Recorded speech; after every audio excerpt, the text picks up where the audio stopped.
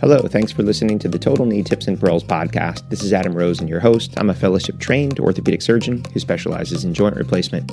In these episodes, I'm going to share with you a lot of my tips and tricks and review classic articles and current implant designs. Thanks for tuning in, and on with the show.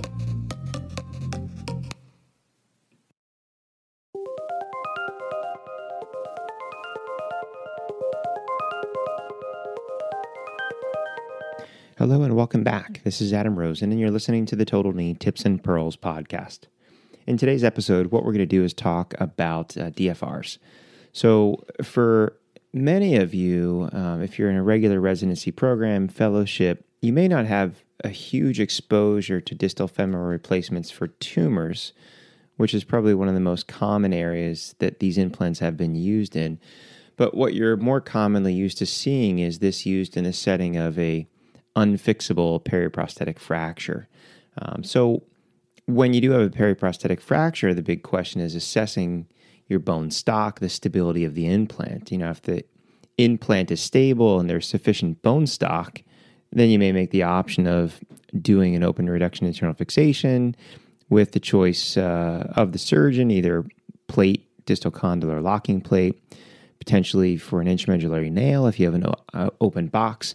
But for a lot of these individuals, there's been a thought and a push to doing a DFR when specifically the implant is unstable and the bone is fractured, but also sometimes in the hopes that these patients will mobilize better and quicker because you're not waiting for a fracture to heal. So I am not going to go into all the specific individual steps. That's going to be specific for the particular implant. So you have to check and see the implant company that you're using. But what I want to do is give you some basic tips on things to look for when you're doing a DFR. And, hopefully in the book or the stuff that you're using to study for DFRs, if you have an online resource, a way that you can jot these notes down, because for many of you, this is one of those implant surgeries where you might do once in 6 months or once a year, and it's very easy to forget some of these tips and pearls. And if you can write them down and review them just before the case, you'll remember them, even if you don't do these frequently. So these surgeries actually, technically, they're not very difficult, but at the same time, it's very easy to make mistakes that are correctable. So as far as the approach, you do your regular approach, and a lot of people get really scared and nervous about taking out that fractured piece. So what I find is if you can skeletonize the distal femur from front around to the collaterals, and then use a large bone tenaculum by lifting up on the femur and taking off the posterior capsule from behind the implant and from distal working proximal by lifting up or having your assistant lift up and keeping that on tension, I believe that you're a lot less likely to get into trouble into the neurovascular bundle, but you always want to be aware of it.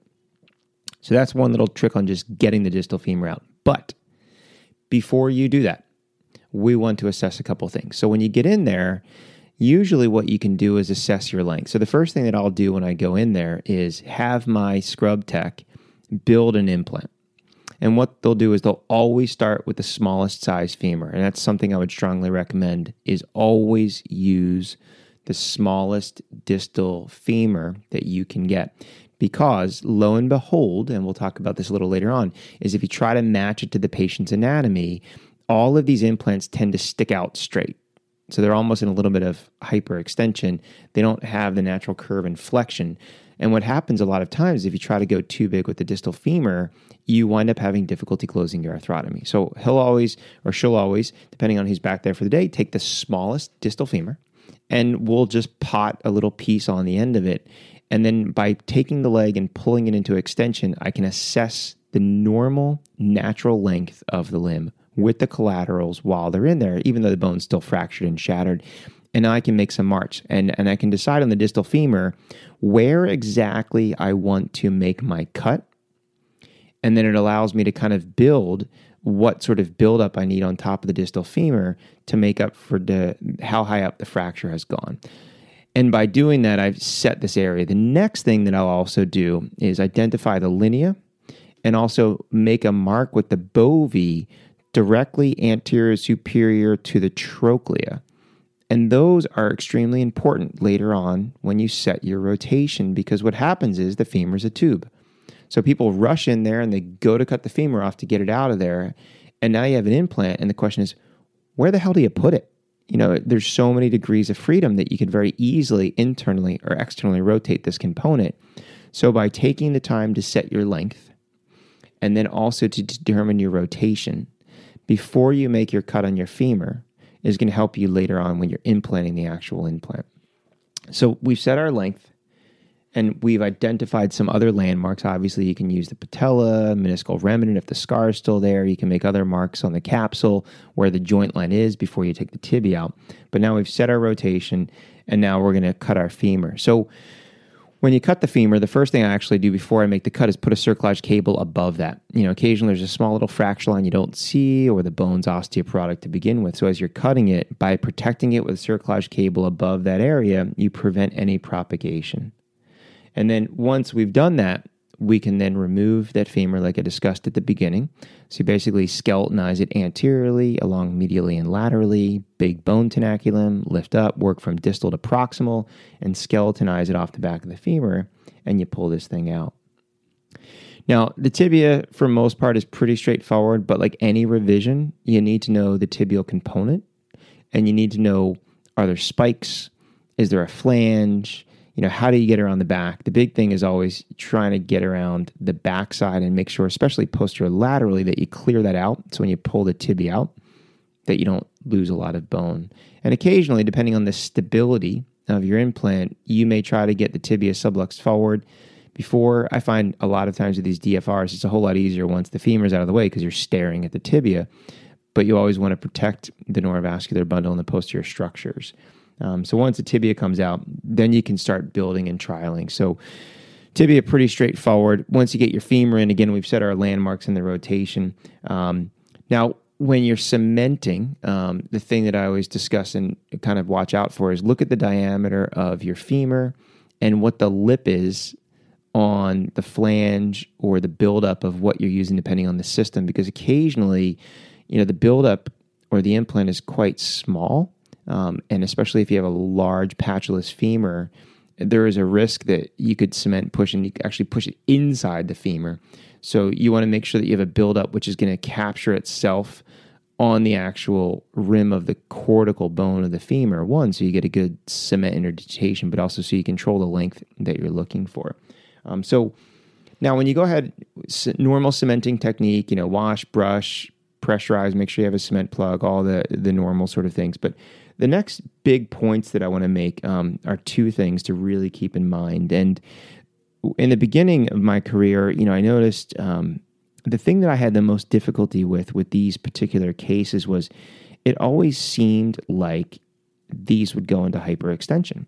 And a lot of the companies have, little bumpers, 3 degrees or 5 degrees, little bumper that you can add to the poly to prevent that hyperextension. And even with the biggest bumper, I found that all of these still wanted to drop into hyperextension. So the big mistake that I see a lot of people almost try to do is they want to try to jack that space open with thicker polyethylenes. And this is not a normal knee. The collaterals are not there. So the problem is that if you feel that your knee is going into hyperextension, just realize it is. And if you try to jack the extension gap up by adding a thicker poly, what you are in essence going to do is lengthen the leg unnecessarily, and you're going to have a leg length inequality. And then also you're going to have difficulty closing the capsule at the end. So this is where it's really important in the beginning to try to set the length and check your landmarks before you remove bone and try to build your implant and have an idea of where the length should be so you don't add more poly. But just know that most of these will hyperextend, and I always use the biggest anterior bumper that I can. And a lot of this is because, again, like I talked about in the beginning, the stems are straight and the femoral component is straight. And it tends to stick out, almost extends the distal femur from what we're used to in a normal total knee. So until some of these companies develop a slight bow or a kink or a distal femur that comes off like a 3 degrees flexed, you're always going to have that sense of hyperextension. So don't add poly, just add the bumper. And this allows you then to close the capsule. And the capsule should close naturally and anatomically. And just know that if you're having a lot of difficulty closing the capsule. And I remember one case early on in my career where we tried matching the femur to the size of the femur of the patient. And that, after I've been told, always use the smallest, that reinforced that issue of just always use the smallest. It allows you the ability to close the capsule over the implant. But the next thing that I found is we all have this kind of thought like, oh, well, they can weight bear is tolerated. I'll just get these patients up and walking. And more often than not, these patients are older, they're elderly, their quads are weak to begin with. And this is a big surgery. And I found a lot of patients had difficulty getting mobilized quickly. So my standard protocol now is typically immobilizer 2 weeks. And I find the immobilizer is really important in a lot of these older patients for two main reasons. One, to allow the wound to heal. The wound is traumatized. It's a big surgery. And then usually these patients, if they had a fracture, it's not uncommon to be immunocompromised in some form or fashion. They may have poor nutrition, low albumin, other issues. Maybe they have risk of venothromboembolic disease. They're on a blood thinner for their heart or other reasons, so they're at greater risk of bleeding and wound complications. And I find that the knee immobilizer for 2 weeks allows the wound to heal. And the other thing is that they really lose a lot of the proprioception. So they lose their collaterals. They lose a lot of other proprioceptive ability. And it makes it hard for these people to get up and stand and walk and mobilize. They constantly feel like the leg wants to buckle. And by having that knee immobilizer, these patients are able to get up and stand and mobilize a whole lot easier and quicker than without the knee immobilizer. And the thing with knees is we're always concerned about stiffness. And I never see these distal femoral replacements get stiff. So having them in the knee immobilizer for 2 weeks, in my experience, has never led to someone at 6 weeks, 8 weeks that has wound up with a stiff knee. They all get the motion back. So that little caveat has been there. So just for summary, when you're doing these, obviously know your system, know your implant, know your patient, know your indications. But when we get in there, first thing is address your length. Before you take stuff out, figure out where the length is, make some landmarks, build an implant and have an idea of where your cut's going to be. Set your rotation, identify the linea, and make a mark on the distal, proximal, superior aspect of the femur. So you know when you make a cut and you have a cylinder, where the trochlea should line up. When you cut your femur, use a cerclage cable above where you're going to cut to protect it from propagating a fracture. And then also make sure that you have a good coverage and seal with your implant when you cement based on the cortex of the femur. When you use the femur, always choose the smallest sizes. So it gives you the ability to close. Most of these will hyperextend. So use the bumper and don't chase it by adding a thicker polyethylene insert. And use a knee immobilizer. You'll find that the wounds will look better and the patients will progress a whole lot quicker. So I hope that gives you a few little tips and pearls for the next time you have a DFR on your schedule. Thanks again for listening. I'm Adam Rosen. You've been listening to the Total Knee Tips and Pearls podcast.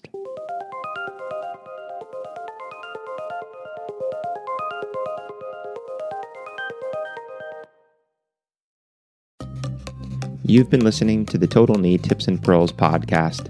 Make sure that you're subscribed so you'll be notified of future episodes. And please take the time to leave a review. It helps other people like you find the show. Until next time, stay safe.